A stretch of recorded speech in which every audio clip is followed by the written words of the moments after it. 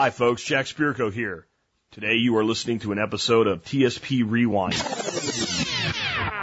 Commercial-free versions of past episodes, podcast blasts from the past. I put these up when I can't do a show due to professional commitments or rare vacations. These podcasts will appear in standard iTunes, Stitcher, and other feeds, but will be titled TSP Rewind episodes and numbered accordingly. And today, folks, we're rewinding back to August the 27th, 2013. This was originally episode 1195.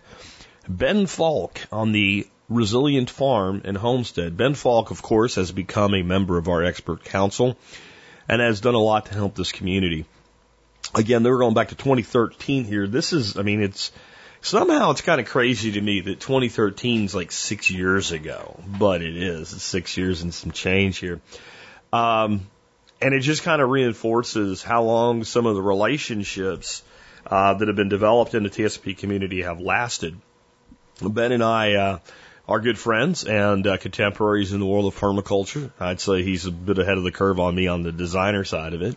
He's a pretty amazing dude. And then, since this time, he's had a kiddo and started growing him up. And I see pictures of his kid on Facebook. And I'm like, wow, can't believe how much he's grown already.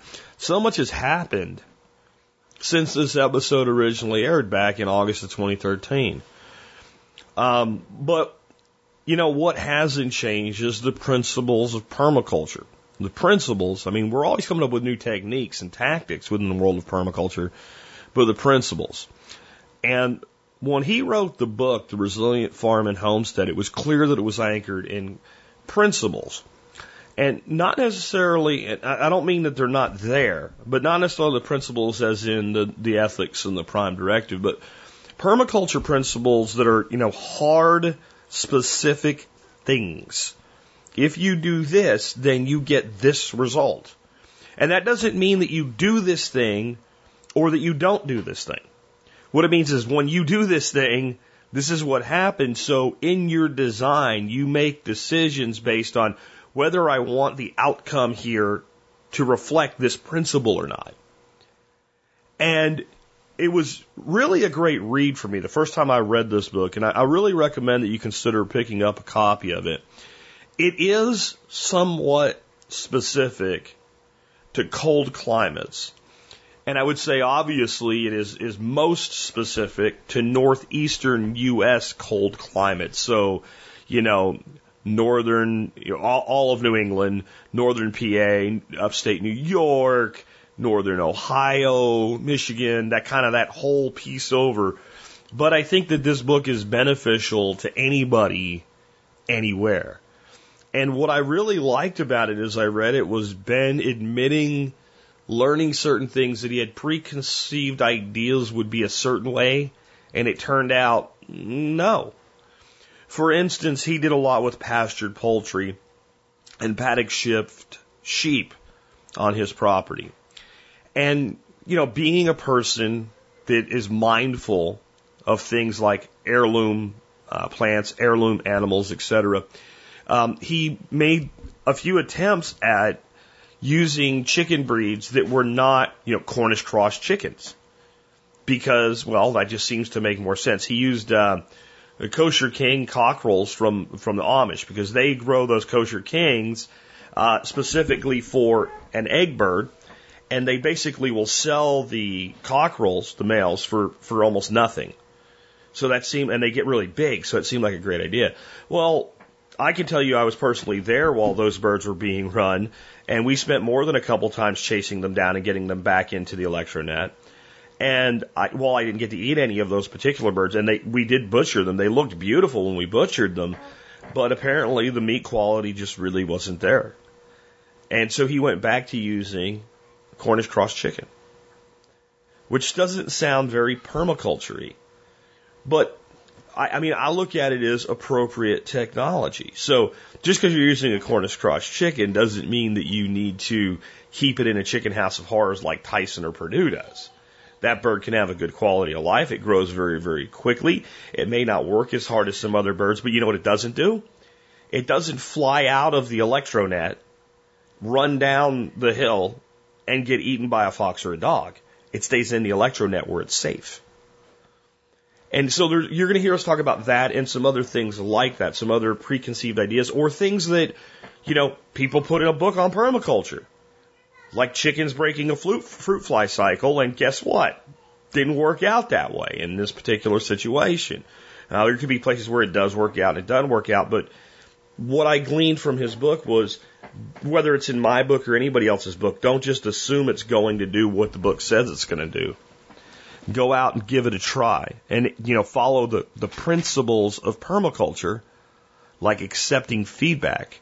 And when you get feedback that this thing doesn't perform the way you expected it to in your situation, adapt, improvise, and overcome. So with that, let's go ahead and rewind back, as I said, to August the 27th, 2013, originally episode 1195, Ben Falk on the Resilient Farm and Homestead. With that wrapped up, I'm ready to get into our main topic and bring Mr. Ben Falk on. With that, hey, Ben, man, welcome back to the Survival Podcast. Great to be back here, Jack. Thanks for having me. Hey, you're on our expert council, so a ton of the audience is familiar with you, but I think like many people in permaculture, you weren't born into the a point where you just woke up one day and said, I'm going to go to school for permaculture instead of a permaculture business. You kind of had a varied background like many of us do to get the permaculture bug. So for those that maybe are tuning in for the first time or don't know that much about you, can you tell people how you went from whatever it was you were doing before to actually doing basically permaculture as a profession? Yeah, well, like most folks that I know my age, I grew up in the suburbs, had no real exposure to this at all, didn't keep a garden growing up or anything like that, didn't even have a vegetable garden in my house. My parents never grew food or anything. I don't know, I ended up going to college in Vermont and getting exposed to growing food, did an internship and at a local farm, and ended up going to grad school for architecture, and right before that bought a house to actually work on, and then with the idea of selling after grad school instead of just wasting money on rent.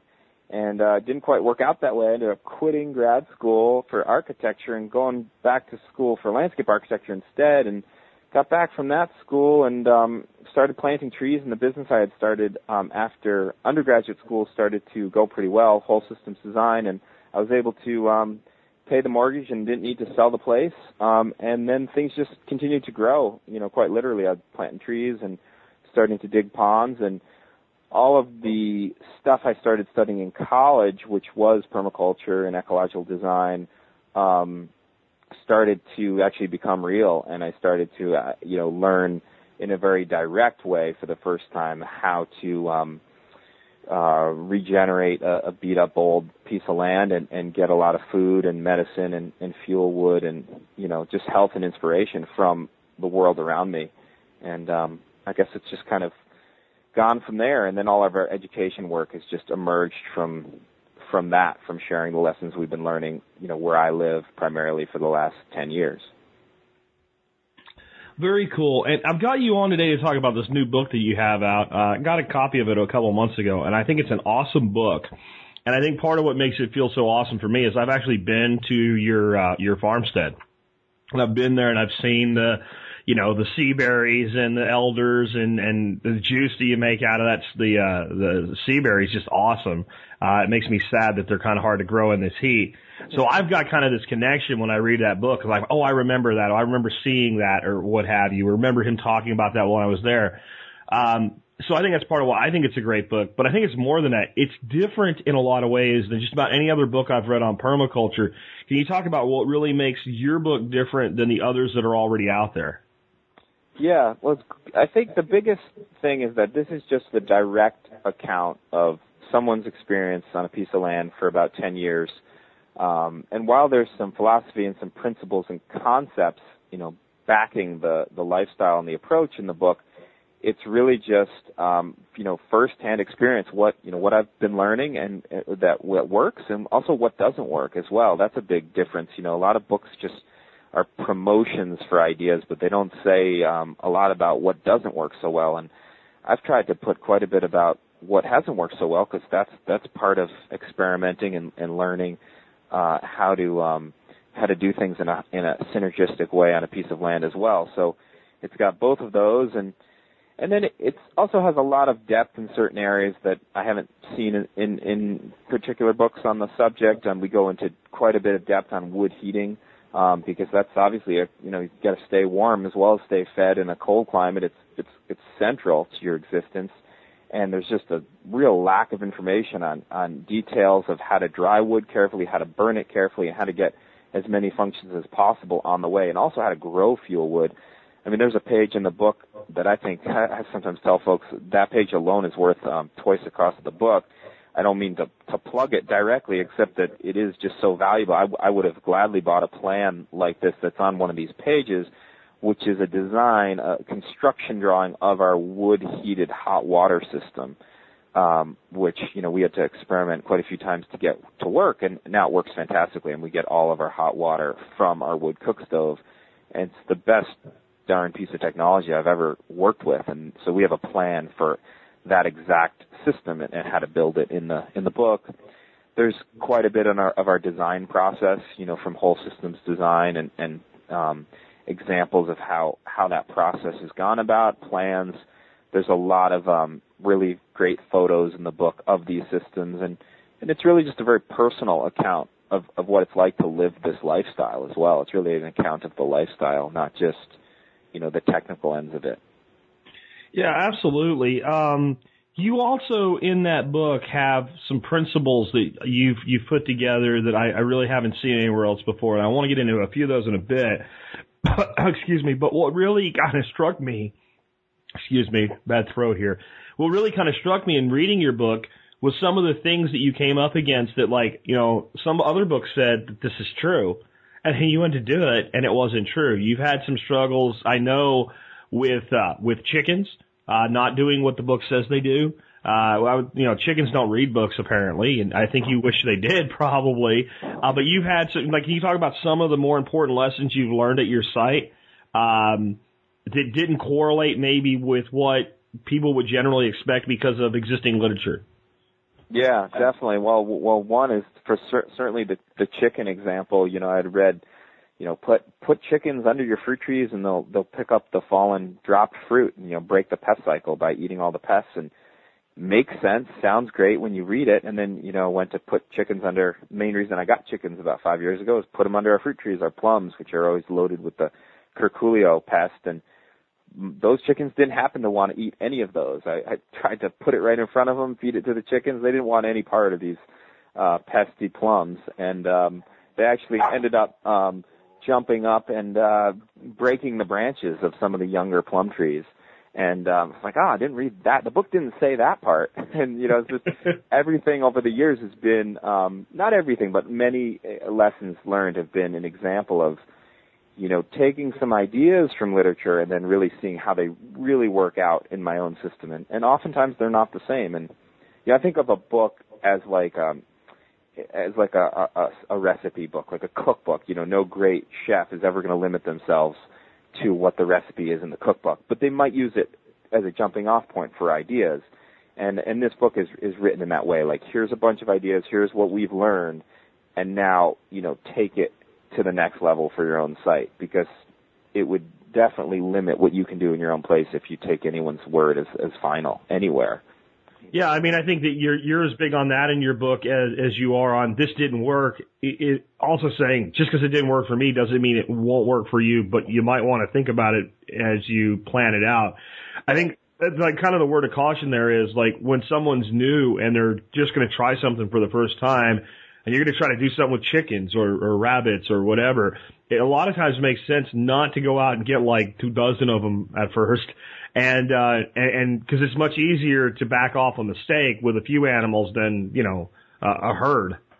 Right. Absolutely. I feel like we all need to take the first 5 to 10 years of living on our site to really try as many things as possible. The establishment phase being one of just, not randomly, not without educated guess, learning from other people around you and things you've read, but really having a high level of experimentation and diversity and narrowing it down over time as to what really fits you, your lifestyle, your skill set, what you like, and, the characteristics of your particular climate and site. And this is an account of, my book's an account of that approach, you know, in a cold climate, in the mountains, you know, on a beat-up old sloping piece of land. Yeah, when I read your book, I was kind of shocked at how many times your land had basically been, let's call it, damaged or raped almost.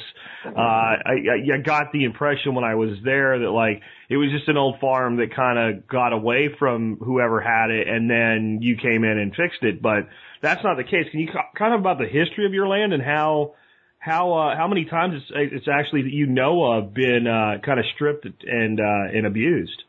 Yeah, well, I think, you know, at least a few times. I mean, and this was definitely one of those early hardscrabble farms that the settlers came up to when they got to Vermont in the early 1800s, and this was definitely a poor man's farm. I mean, it was never some of the better soil, you know, that is around here. We're kind of in between in elevations.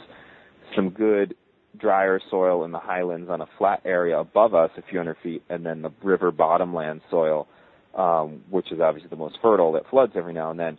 And we're this hardscrabble, cliffy, clayey section in between, but it did have 10 to 12 inches of silty topsoil that it no longer has today due to a series of, you know, overgrazing. They had a lot of cattle and sheep on the land in the 1800s, as far as I can tell, like most of the state. And then it grew back into woods and was clear-cut again, probably in the early 1900s by a second wave of settlers, then abandoned again around World War II, grown up into white pine primarily, and then totally clear-cut again and bulldozed and stumped probably in the early 70s for the last round of settlers over this area, which were really second homeowners and people coming up to ski. And so, you know, I'm sure no one spreads, you know, clover and vetch and daikon radish and turnip and all the great things to follow up that disturbance. So, you know, the soil was lost every time, every one of these disturbance events on a steep slope like this. And it's amazing to see kind of what it can turn into now in just a short number of years of regenerative, you know, human presence. You can't imagine what it could have been if we hadn't lost all those, you know, 10 plus inches of soil in the last 200 years. Oh, sure. Absolutely. I think the two of the biggest things that are in your book, and I know from being on site personally, that have had the most dramatic impact on healing that land is, one, earthworks, and two, cover cropping. Cover cropping really in conjunction with design disturbance by livestock. Can you kind of talk about how those two things have played such a critical role in restoring it's a steep piece of land, and you almost don't feel like it's that steep because of how you've got it shaped now. Yeah. Yeah, I think if there's only two things, you know, that we could do if we did it all over again, the two most important things would be making swales and broadcasting seed, you know, just causing disturbance and then broadcasting seed, and then grazing as well. And the grazing is so awesome, but we really need to graze more. We haven't kept up with it enough because the making swales and broadcasting seed is easy. You take some time, you have some time, you do it once, you've made a huge beneficial impact. The grazing is more ongoing. You got to keep up with it, keep rotating the animals, you know, daily chores kind of thing. So, you know, the swales, it took us about 6 years to start making swales here, of working with the land and watching it before we realized that we need to try it, or 5 years, I'd say. And then now in the last handful of years, we realized that the whole property should have swales. And, you know, we didn't know that early on. And now, you know, having this experience, we could have known, hindsight's 2020, well, we could have just swaled the whole thing from the beginning. But, you know, we had to learn through experience.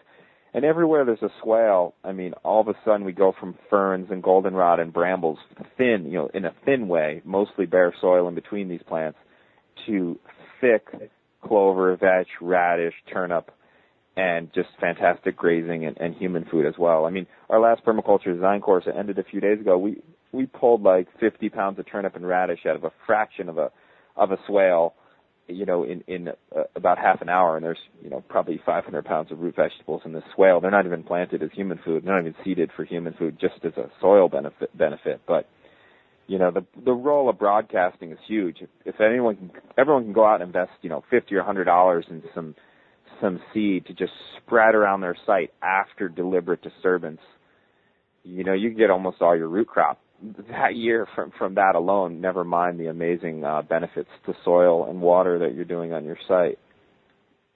Yeah, I mean, one of the things I noticed in your book is that initially when you were seeding, you were throwing down large amounts of cover crop seed and not getting the greatest results.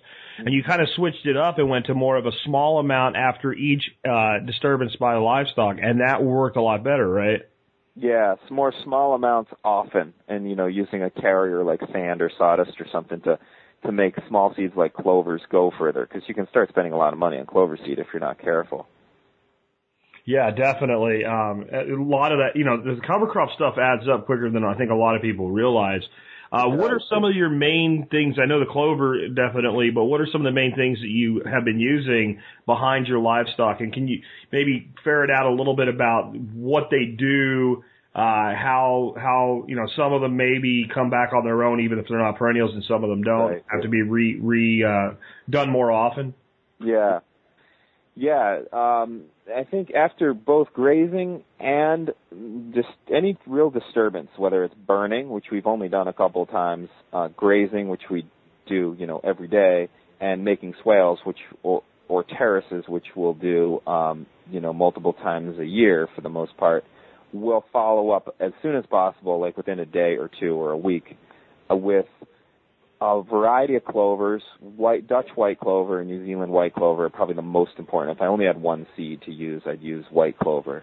And the earlier in the year you can do all this, the better. When we do earthworks late in the summer, like now, and we're primarily doing them so our permaculture design courses can see what's involved and participate, you really can't get a lot of the early season stuff up because the season's just too short before the winter for things to get established.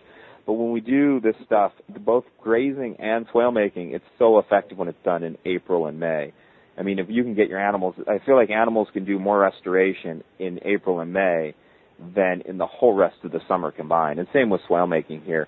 So we'll hit with clovers, white, red, mammoth, red clover, and the clovers are all very persistent, especially the white. They'll come back year after year. The white clover will grow in areas that are definitely inundated for up to a third of the year.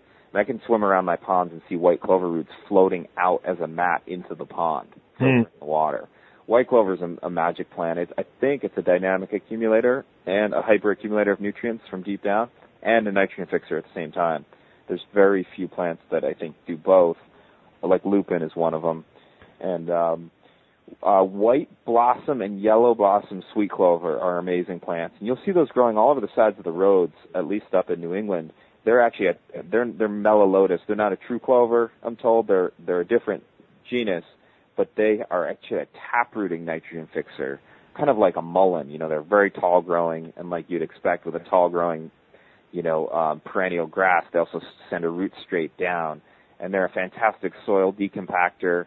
They can grow on really rough stuff and fix nitrogen. They're not as palatable though. They're not as good for the grazing animals, but they're not a problem for the grazing animals, and they're great for the soil.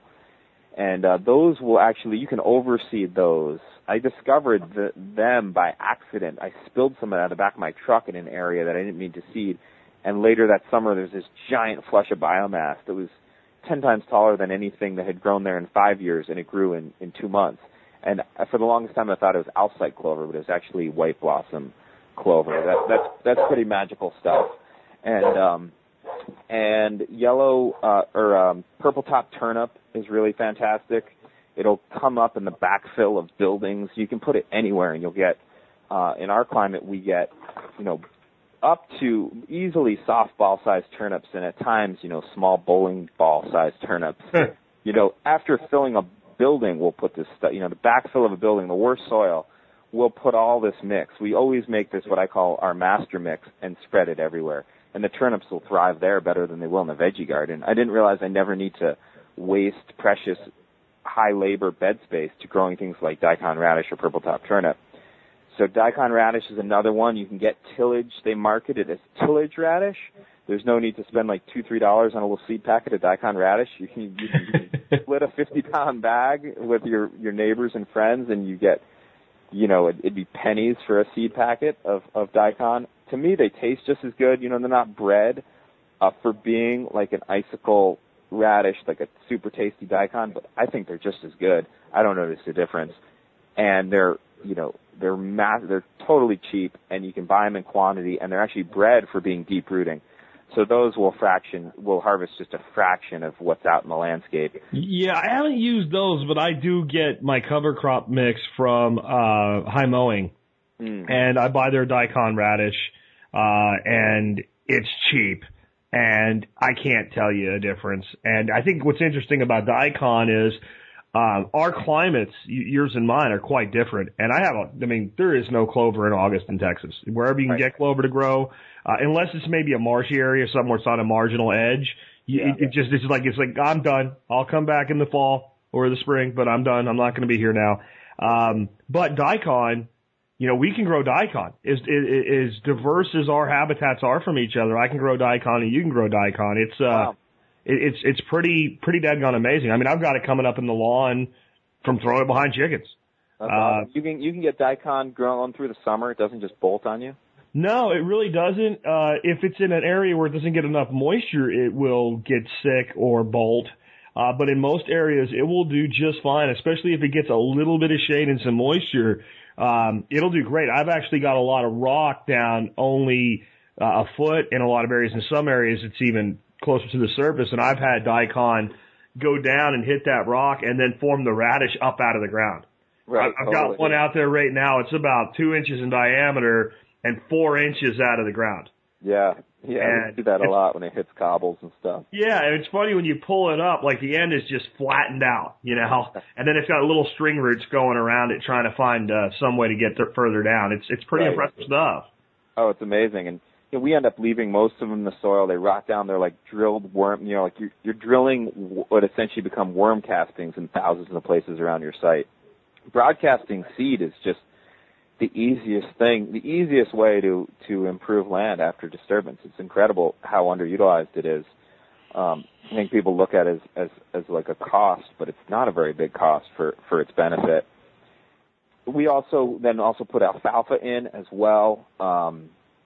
And vetch, hairy vetch is awesome, and crown vetch. I forget which one we use more of. I think we use more hairy vetch than crown vetch. One of those a lot of people think is a nuisance plant, but it's a great nitrogen fixer, and the more the better for us. We never have too much vetch around, and it's great for the bees, and it climbs up the yellow blossom sweet clover, up to a few feet off the ground.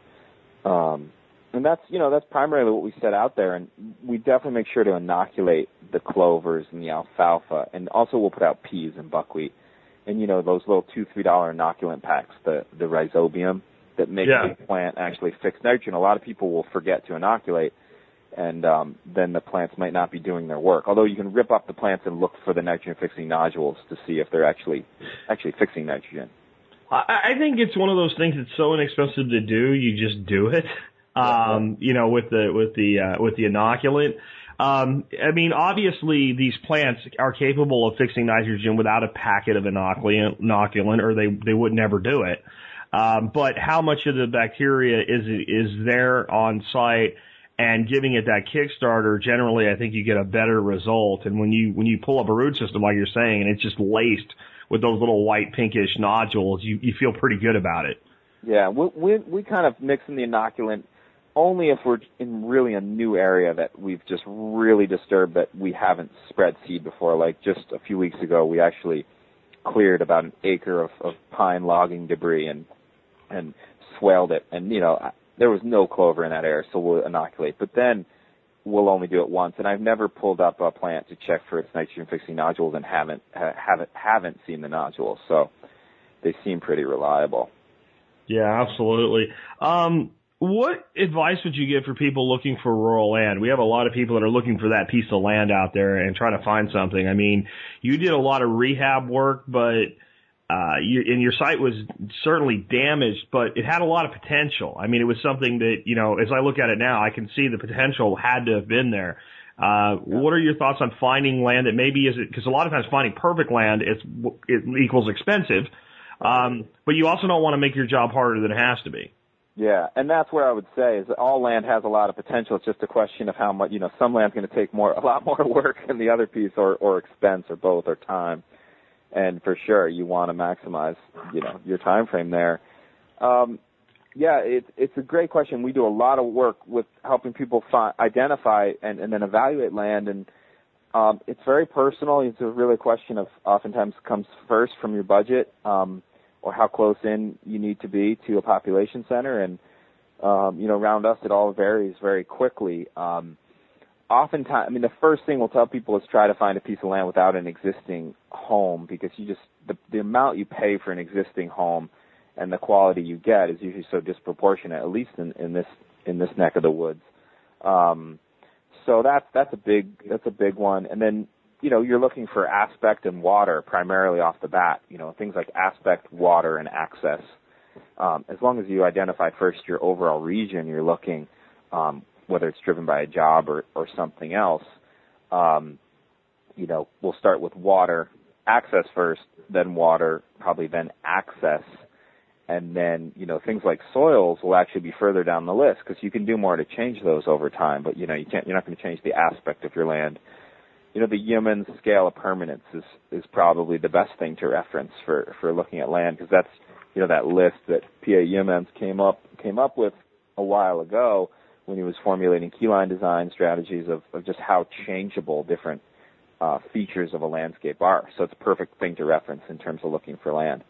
So oftentimes a lot of people look for soils first, and soils should actually be lower down on the list so you can do more to change them. But you're not going to make a north-facing site face, southeast, no matter what. Yeah, and you're not going to change the zoning in an area very easily either. And if you want to do something that existing law prohibits, I'm all for everybody that can get on board with fighting so that we can do things sustainably. But if you've invested a lot of time and money in a site and you didn't know that, for instance, you're not allowed to have livestock there, that can be just crushing. Yeah. We're lucky we don't have any of those places in Vermont for the most part, but that bad. We have other bad laws, but. How important is water? Well, water, in probably most ways is the most important thing. I'd rather be on a site with terrible soils and north facing and not even very accessible, but that has a fantastic, reliable spring high on the land than in really most other situations. Ideally, you can have all those features work for you. But, water, I think water's baseline, and, establishing water high on the land, catching it high on the land, and ideally finding a piece of land that already has a water source high on your property is one of the most important things, you can look from. And, around this part of the world, if you find an old cellar hole or wherever you are, realize it's an old farm, the next thing you can do is look for either the spring that did exist or the spring that still does exist, because they, without being able to drill a well, they had to look for springs as a primary, feature in order to place a farm there. And now we have drilled wells, so it allows us to choose really poor sites.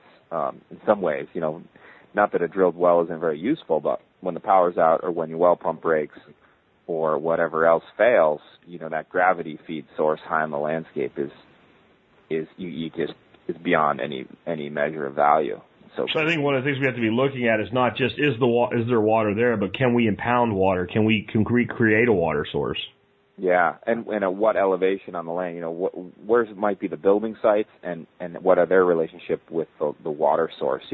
What is the relationship between Zone 1 and your water source? Ideally, you can have a passive water source high on the property. It's certainly not always achievable, especially on smaller pieces of land.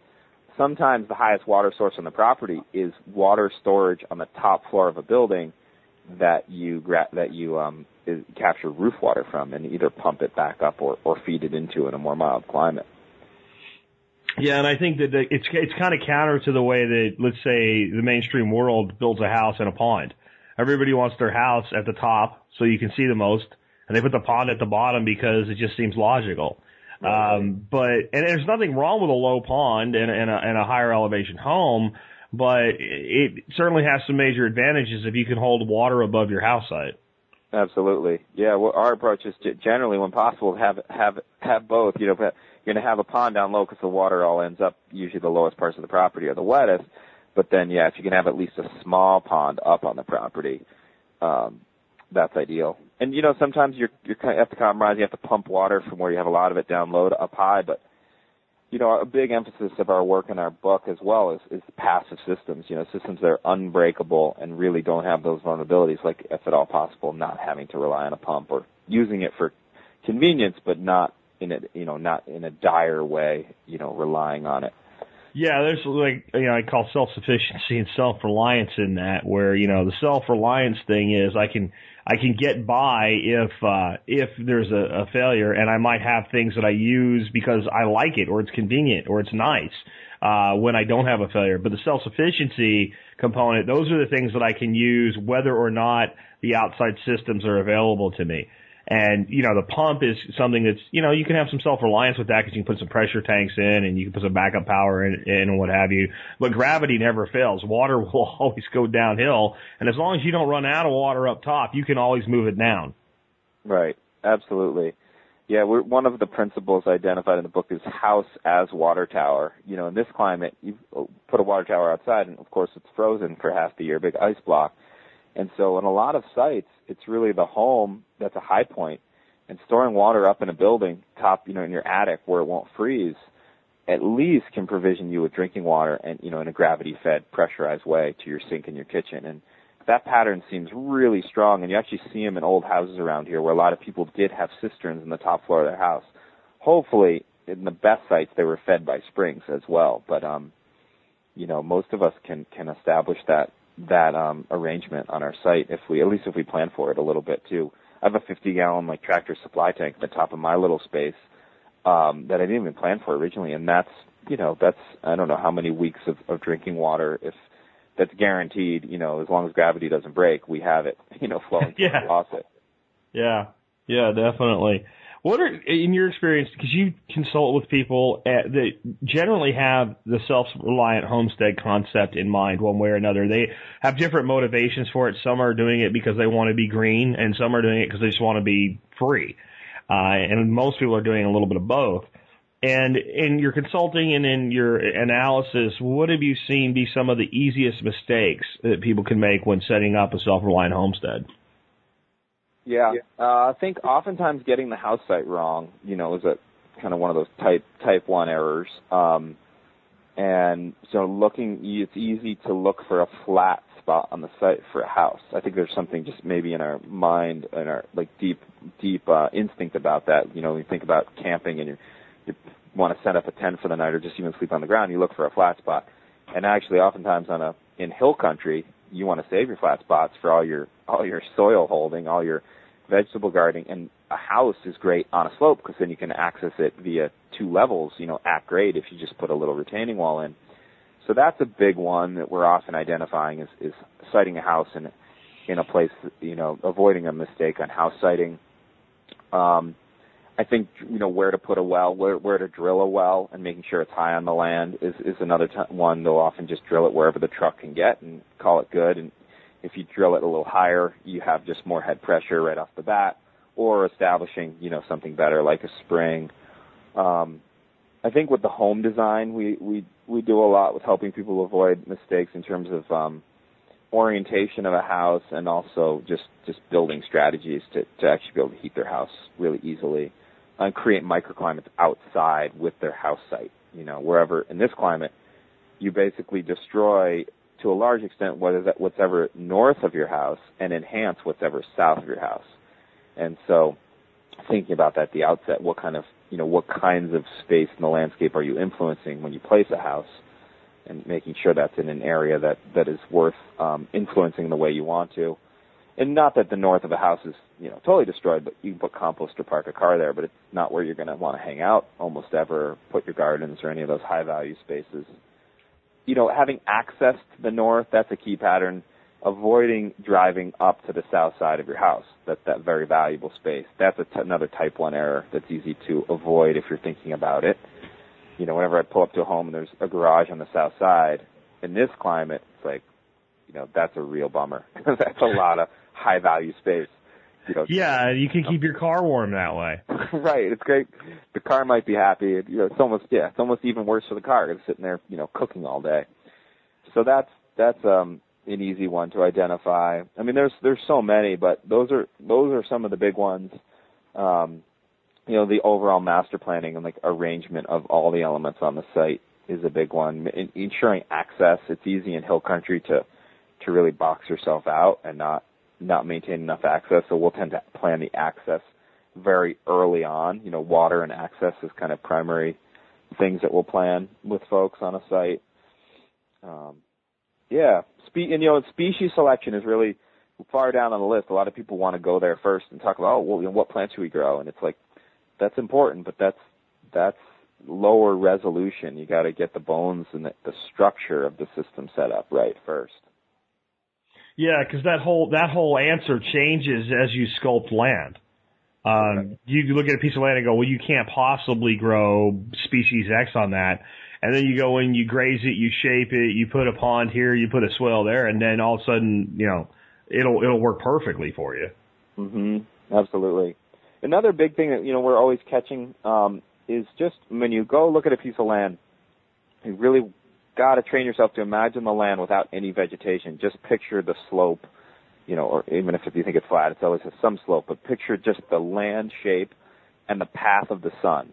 And forget all the existing trees, which is hard to do. It's easy when you visit a piece of land. It's like, this site doesn't have a view. Well, it could have a view, depending how big it is and what you cut down. I'm not recommending that that's, what people do all the time. But, if you're looking at more than an acre or two, a little bit of cutting of trees and opening of land can dramatically change things. And sometimes, unfortunately, a lot of land developers know that, and they'll create a view. They'll buy land for cheap that people don't think has a view, and then cut all the trees and have a big, expensive view.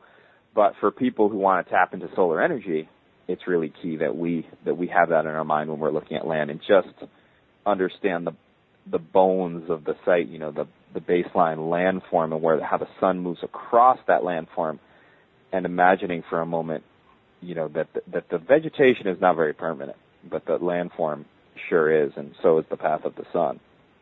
Yeah, you can only do so much with a bulldozer or a track hoe. The thing with the trees, though, I think a lot of permaculture people have this idea that I don't ever want to cut a tree down, and it's noble in some ways, but in the end, most of us live in houses made out of wood. There are places where it makes sense, like a tree is reached its full potential and it's in decline, or it's just not going to become what it's capable of there, and we can put something better in its place, and we can selectively remove timber without clear-cutting a property. Absolutely. And, the overall net regeneration and resilience that you get out of cutting timber can be very much in the positive, even in the short term. Directly south of the house that was on this property when we got here was a monoculture stand of about 2.5 acres of white pine. They're 60 feet tall, 70 feet tall, shading out the house in shading zone 1, what's now some of our most valuable space. And over the span of 3 years, we cut probably all of those white pine down, probably about 100 trees. They look really big. They're actually only 40 years old. They're about, 1.5 to 2 foot diameter. And in that area, in 2.5 acres now, we have, let's say, in a place we cut 100 trees down, we've planted hundreds and hundreds of trees and berry shrubs, and are already getting, food out of a place that was producing zero food and would produce zero food for another, 40 years, and we've got a whole building's worth of lumber out of it. Yeah, absolutely. But it's hard to do psychologically. And it is to be taken seriously. Cutting down something that's been there for twice as long as I've been there, is something to take seriously. But it is, cutting a tree can be a very regenerative act, that's for sure. Well, and there's just, you can look at certain stands of timber and go, if I don't take this tree out, nature's going to anyway, because when you look at how a lot of forest grows, it grows denser than it will be at climax. And a lot of times you'll look in there and you've got these really tall, thin trees growing very, very densely, and there's just no way that it's possible for that to continue anyway. So going in and thinning some of that at that point is really helpful, even to the long-term woodland plan. Absolutely. Disturbances is and always has been. It's just a question of how to apply it. So what are some of your top strategies for drought or flood-proofing a homestead? It's kind of like a feast or famine sometimes in a lot of places, where I know you're the village right below you took it pretty hard with one of the hurricanes a couple of years ago, flooded out big time. And yet, even with all the rain, I mean, when I hear you say dry, I want to smack you, honestly, because if you don't put a rain fly in a tent at your place in the summertime, you'll wake up soaking wet from dewdrop alone. But you do get those dry periods as well, and you have some areas on your land with shallow soil, so you have this potential for massive amount of water in one instance and then for not enough in another. So what are some of your strategies you've developed around that?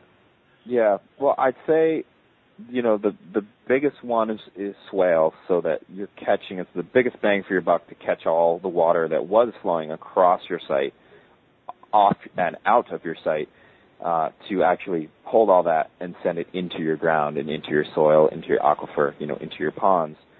So that's probably the easiest way. And then, and that's a structural strategy.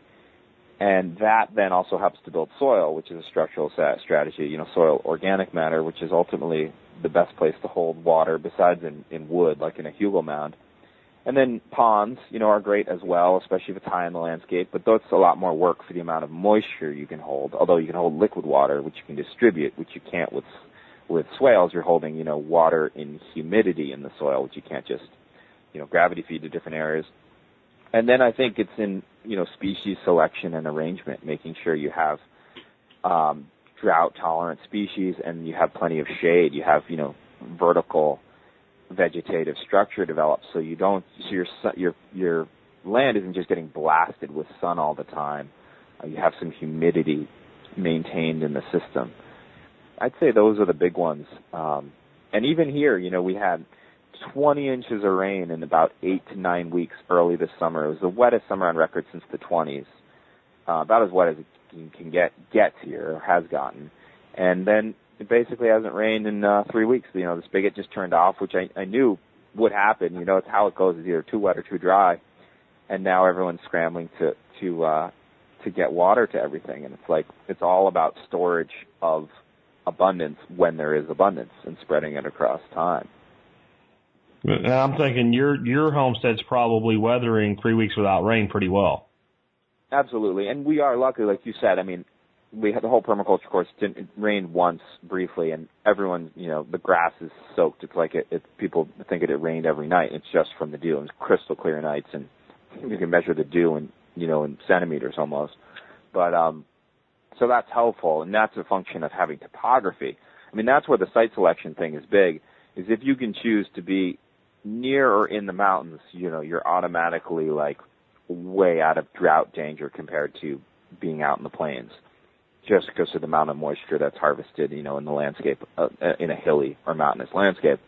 But yeah, everything's looking great here. I mean, our water storages are still 3/4 to 4/5 full, from the wet times. And I mean, our hugel mounds, it could not rain for a whole summer, and they're still going to be soaking wet in the core of the hugel mound just from the winter, from a long, snowy, cold winter. Yeah, absolutely. I think that's something that people don't realize about cold climates often, that that long, cold winter is actually an asset if you're planting appropriate plantings for your growing season. There is a lot of moisture put into the ground, and there's also that snow cover actually can be a protector of some plants that will come back as perennials that in a similar temperature without the snow, or even a much less severe winter without the snow, might not come back. Yeah. I mean, frozen water is 32 degrees, and I think sometimes that's missed by a lot of people. Yeah, 32 is really not that cold, yeah. Be equal. And yeah, I'd much rather, I mean, this is a very non-brittle climate. I mean, we're very lucky here in northern, especially northern New England. We have an easy time of it compared to, down where you are, some of the areas in the country that really, you really have to take it to a higher level to avoid serious drought stress. It gets serious and for real down in some of those places compared to here very quickly. Well, I've been actually working on some stuff for a workshop we're going to be doing in October, and because of that, and I needed to get some things done this morning, I did not do a show this morning like I usually do. This show's running the same day that we're recording it, which is very unusual for the Survival Podcast. Because of that, I did a post about the fact that was going to happen, and a few people have asked some questions. We've actually answered quite a bit. There was some stuff on polyculture pasture. I think we really hammered that with the cover cropping and rotational grazing already. But I do have a Rational Husker here asking if you can elaborate a little bit on your wood cook stove water heater heating system. Where you got it, any suggestions, advice you might have on a similar system, and did it cause any problems with respect to homeowners insurance, which I kind of know the answer to that one. Yeah, it's a great question. I mean, ours is a Waterford Stanley, and I got it on Craigslist for about $750, and they still make them new, and they're, I think almost $6,000 new with the water heating jacket in the back. And there's one other company called Essie, as far as I know, that makes new ones. It's still currently making them. They're both over in the UK. It's a great business for someone to get into, by the way. We need to make these probably at least in a few places in the country because it's just the best thing you can have in your house from a technological perspective if you need heat and hot water and cooking. So that's, ours is a Stanley, and it's a small firebox. It heats 1,500 square feet, no problem. We have a backup furnace, which we got initially for our insurance to satisfy that. So, I think, it's not a problem in that way, but I'm, not going to, make it a problem. That's for sure. And it's great. It burns super hot. So we don't actually have to clean our chimney. We check it every year. But if you burn really hot wood really well and you have some real hot burns at least once or twice a week or a month, we're able to keep the stovepipe totally clean. There's a lot of details in it about this in the book, but it's the smartest, heat system I've ever been a part of. I once was going to do a masonry oven because they're so efficient, but they don't heat hot water very well. And while you can bake in them, they don't really have a cook surface at all, which seems pretty critical. Yeah, absolutely. Another question I have for you on the audience feedback. I already answered what it is, but maybe you could talk a little bit about them because they are so awesome. And he mentions in your videos he sees these orange berries, little tiny orange berries all over these bushes behind you. He wants to know what they are. And I told him they're sea berry or sea buckthorn. But that's actually one of your favorite things, and you've been experimenting with different varieties and things like that. And it's a pretty amazing plant. Could you talk a bit about that plant? It is. It's kind of, I think, our biggest are one of our most important ones, certainly, the one we're planting the most of, partly because of a commercial aspiration with the plant. And it's originally naturalized in northern Eurasia. People wild harvest seaberry all over in northern Scandinavia, all the way out to the Kamchatka Peninsula in Russia, across all of northern Asia. It's a nitrogen-fixing fruit, which very few fruits actually put more back into the soil than they take. And it's a nutraceutical quality berry. I mean, it's a superfood berry that it yields. It's high in essential fatty acids, which, as you know, if you think of fruit being high in really good fats, it's things like avocado or coconut, things that are heavy hitters, really medicinal quality food, medicine. And they're loaded with vitamin C and vitamin E and, fat-soluble stuff and all sorts of phytochemicals and anti-cancer compounds that people have been studying now in earnest in the last handful of years, and actually loaded with bioflavonoids, which, for people who aren't familiar, are mostly from citrus, which is another orange fruit. And it's about the only bioflavonoid source I think we have here in most, at least in New England, and probably most any cold climate. There's not a lot of orange fruits in this area. I don't think peaches, I'm looking at some peaches right here actually, I don't think peaches have bioflavonoids or many in them. So very, very medicinal quality plant, and you can graze it, which is very key for us because we graze everything. Our whole polyculture is grazed, which is a really key thing that we're trying to work with, and a challenge for sure because the animals will graze a lot of the plants you don't want them to graze as well. Mm-hmm. So the fact that it's thorny and not so palatable for grazing animals is fantastic. And so we can graze them as living hedges, and we're planting them as hedges very densely So eventually there'll be paddock edges, especially for things like cows. A lot of our seaberry alleys would already be cow fencing. I don't think cows would walk through a lot of our seaberry hedges. Goats, for sure would get through them, but for a lot of animals, the living fence value of them is already in effect here in how we plant them. And they're great. They don't get too tall that you ever really need a ladder to harvest them, but they're tall enough that they're tough. The snow doesn't bend them over and break them, and grazing animals, even if they start wanting to munch on them a little, can't reach a lot of the plant. So to me, that's like a perfect height for an edible shrub in a grazed polyculture. So like an elderberry or a seaberry size, 8 to 12 feet, 6 to 10 foot type of size. And they grow fast, and they're very propagatable. You can make more of your own very, very quickly and easily. Were you doing some work where you were grafting different varieties onto existing plants or something like that? Yeah, so we couldn't afford to buy all like initially established just selected varieties because they were like 20-something bucks a plant from One Green World, where we originally got our source, and they have all sorts of amazing plants over there in Oregon, One Green World and Northwoods Nursery. So we bought a lot of seedling stock from Lawyer Nursery, which are cheaper, just field-grown seedlings. They're either males or females, and they're not a special variety.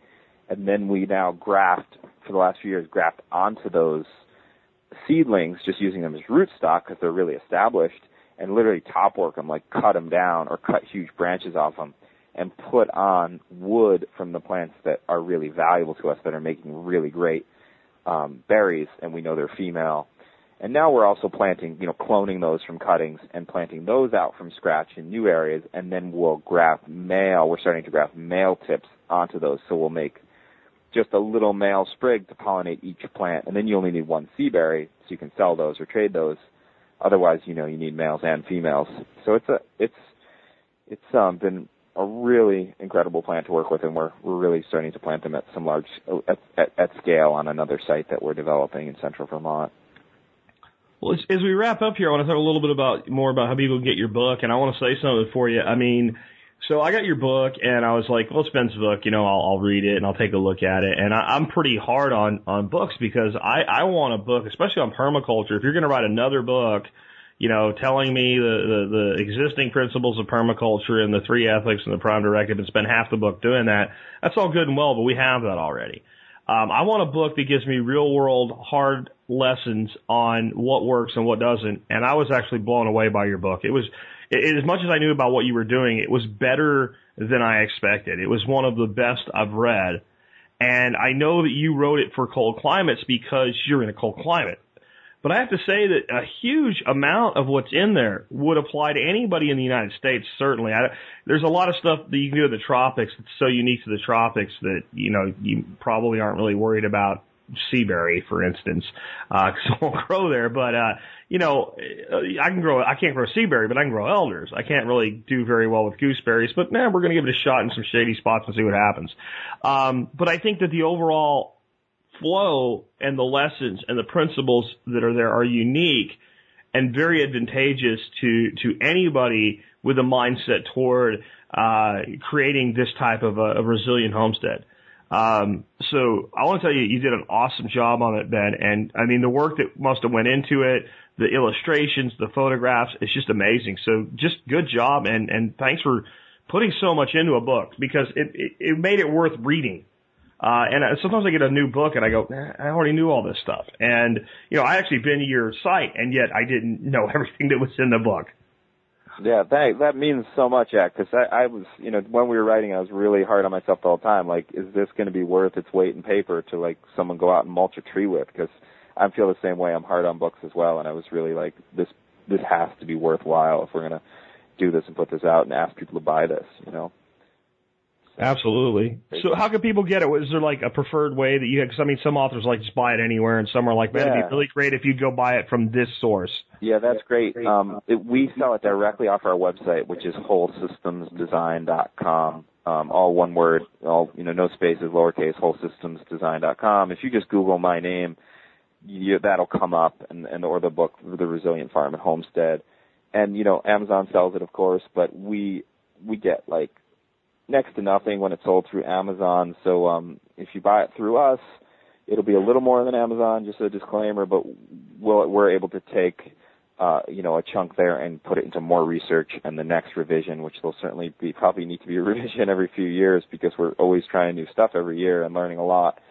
So that's much appreciated to support the work. And our Facebook page, Wholesome Design, is where we keep updated with things we're learning, more than our main website, but that has a lot of info too. So I'll make sure I put a link in the show notes where people can get it directly from you. And I'd kind of appreciate if you're going to pick up a copy of the book, if you can, get it directly from Ben. The amount of work that goes into a book is massive. That's why I have 3 books that are not finished. And I have like one that was, and it really wasn't that great. And it was from a long time ago and about sales. And I wrote it with a partner while drinking Merlot wine at a hotel in a lobby. And so, it reflected the book you wrote took, honestly, it looks like it took the entire amount of time that you have into the Homestead. So I think it's worthy that authors be, compensated for that type of work. I do want to, as we end here though, have you kind of give an example of what you mean by you've learned things since you put the book out. And we tried this interview earlier and we missed this, so I want to maybe bring us back to it here for people that didn't hear it. You, like me, you're experimenting with geese this year. And what did you learn about so-called weeder geese? Yeah, well, they might weed someone's crop, but here they'll eat the weeds and they'll eat our own crop, which I wasn't surprised by. But we bought weeder geese because we were looking for pilgrims and they were all sold out, so we just got they call them weeders where we got them, which are they're really just all sorts of mixed breeds. But the geese we really have to fence out of our gardens, and we didn't fence out of our squash, and they actually ate our whole. One day I was gone and they just massacred the whole squash crop, and the squash is gone. They ate it down to right down to the roots. Our whole, winter squash, which we normally keep for the whole year, basically. So the geese we're learning a lot with, but they're also fantastic. If you mow an area and really knock a lot of grass down, they keep it low. I mean, there's a reason they go to parks and golf courses. They love that succulent stuff, and they'll keep it that way, which is really useful on your paths. And they'll put on, these birds are huge. They're like 4 times the size of our ducks, and they really don't need any grain. I mean, they learn to eat grain from watching the ducks. They weren't interested in it at all. They'll just put on meat. They seem to be the fastest meat source without grain. Unbelievably fast. That's what I found. I mean, what the growth rate in 4 to 5 weeks was unbelievable. And as far as the grain feed that we feed our chickens, they're pretty good at chasing the chickens away from the feeder just to be bullies, but they don't really eat a lot of it. It's like kind of like a snack to them. They live on grass and weeds and my garden. Yeah. I've had the same experience you have. What I found with them is kind of interesting, though. I have about a 1-acre paddock that there's nothing really over there they can harm. I do have some black-eyed peas growing in an area, but they're fenced out of that, and they stay there throughout the day. If I let them out about 6 o'clock, then they roam around and follow us while we're out there, and they eat grass. If I let them out right now, they will immediately go into my garden, hammer the cowpea cover crop that we have in there, and then come crap on my porch. And look in the window at me like, why won't you come outside? We want to follow you. The weeder geese thing, I think when we tried the interview the first time, I pointed out, I know places it works. If you run a strawberry operation, as long as you don't put them in there when the berries are on, they'll leave a strawberry plant alone and they'll eat everything around it. Right. They're heavily used by people that grow mint commercially, and they won't touch mint. They will eat prickly lettuce. I don't have, that's like a very noxious weed down here. I don't have it anywhere. It's gone. They literally ran from one place to the other to eat that. But yeah, they'll hammer a garden. I mean, the concept that geese can just be used for weeding. Again, I know it works with potatoes. They won't mess with tomato plants. At least mine don't. But, they'll push over a sorghum plant to just hammer it from top to bottom. Yeah.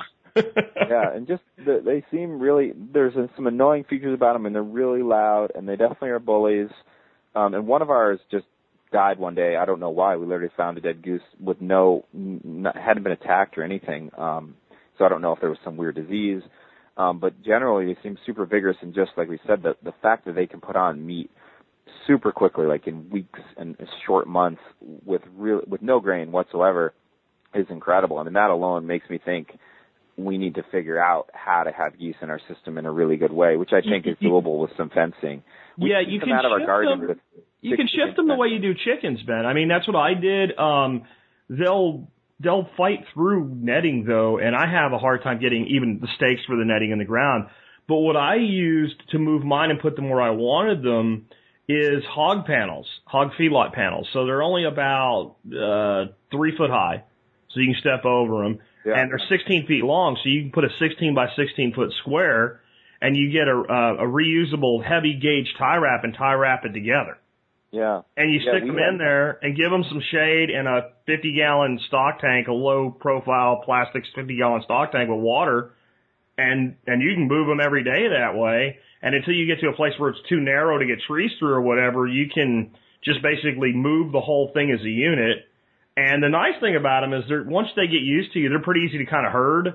So unlike your chickens that you have to chase with the dogs to get back in, you can move their cage, leave it open, and just kind of walk them in there with a stick.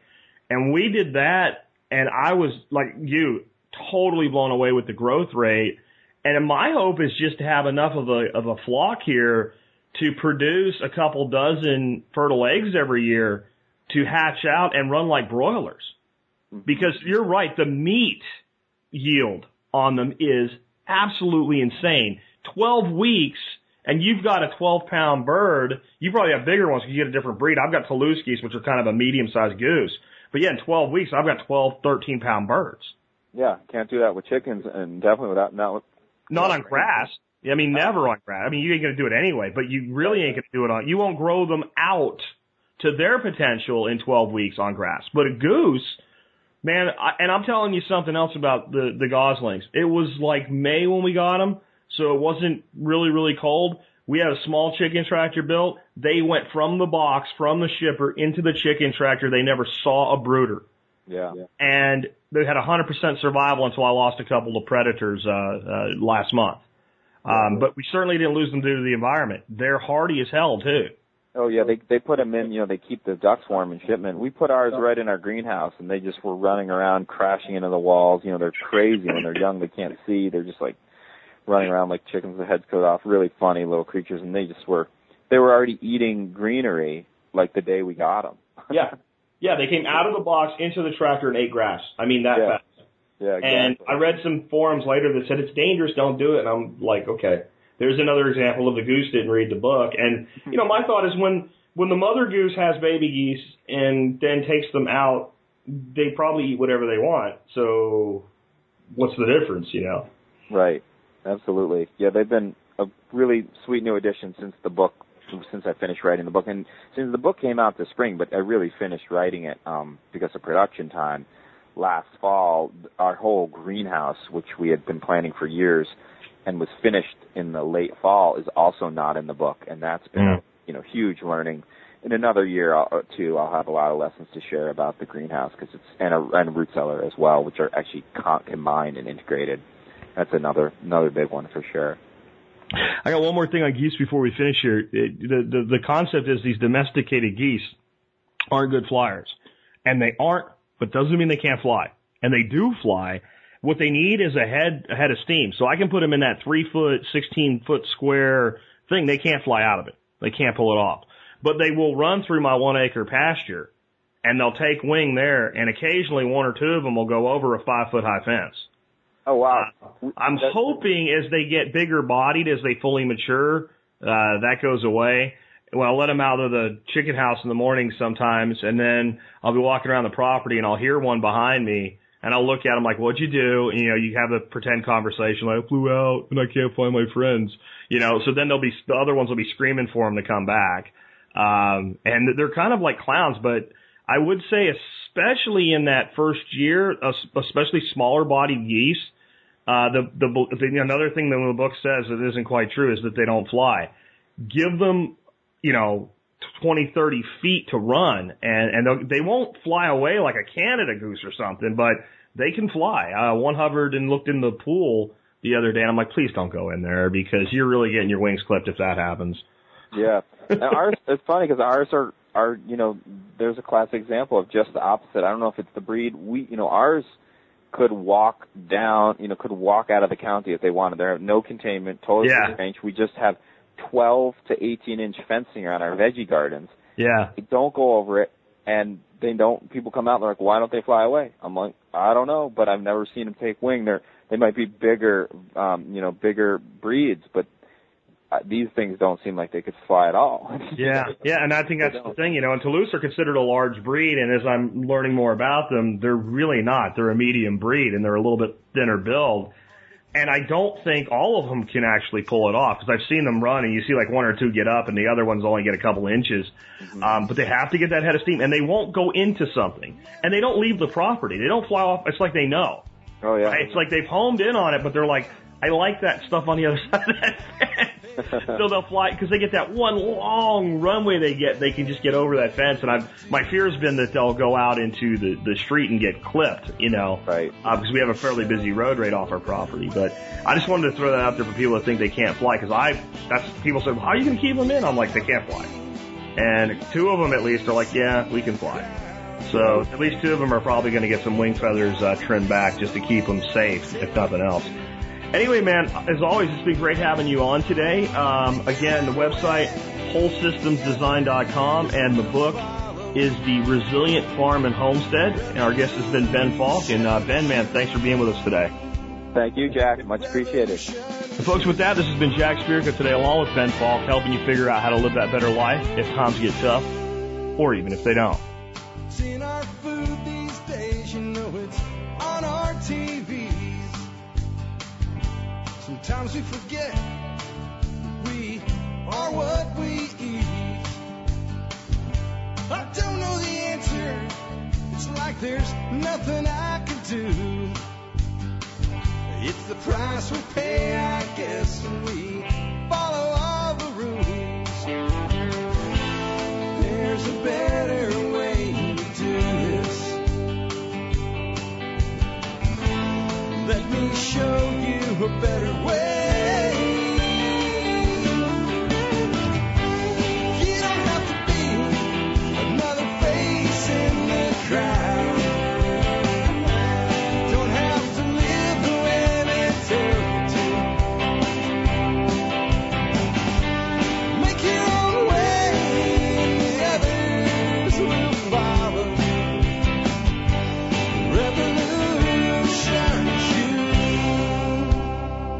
Revolution is you.